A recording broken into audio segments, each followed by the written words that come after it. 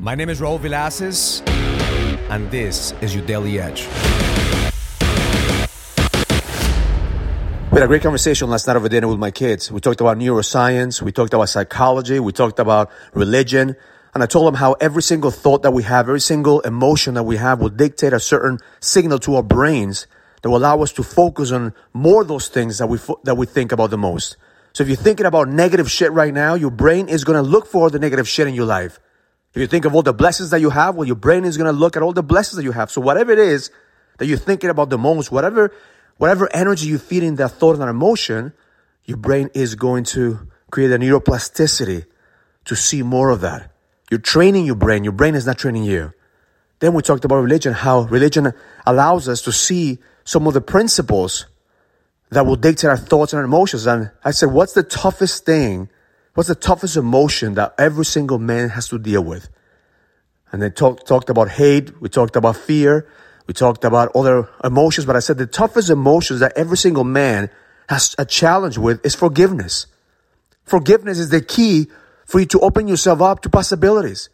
But see, most of us, we don't want to forgive, and we beat ourselves down and we beat other people down because we refuse to forgive. And even in religion, forgiveness, those were the last words that Jesus said on the cross. He said, forgive them for they do not know what they do.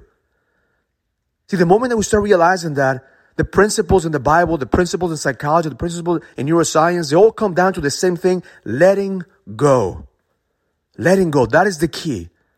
Whatever thought you have right now, you have to forgive yourself about that thought. Whatever negative emotion you feel right now, you have to forgive yourself about that negative emotion. Or forgive others that created that world in your mind.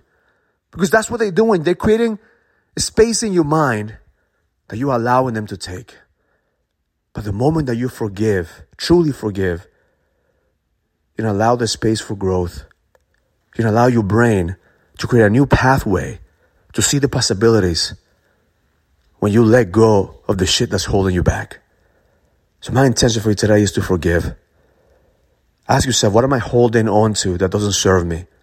What's the thought? What's the emotion that I continue to run in my mind constantly that's taking in mental real estate that I don't need?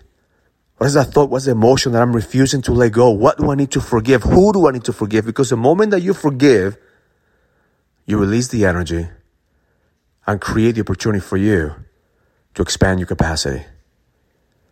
Your thoughts, your emotions will dictate your behavior.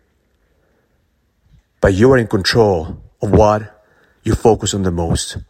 You are in control of the energy that you give to that thought and that emotion.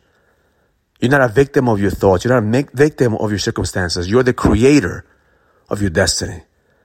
But you can't create unless you let go and forgive. Because the best is yet to come. Have an amazing day. Learn it, live it, experience it. Love life. If you're a businessman and you're ready to lead, go to findmynextlevel.com so you can sign up for the Leadership Summit, an experience that's going to help you lead with power. Go to findmynextlevel.com. That's findmynextlevel.com. I'll see you there.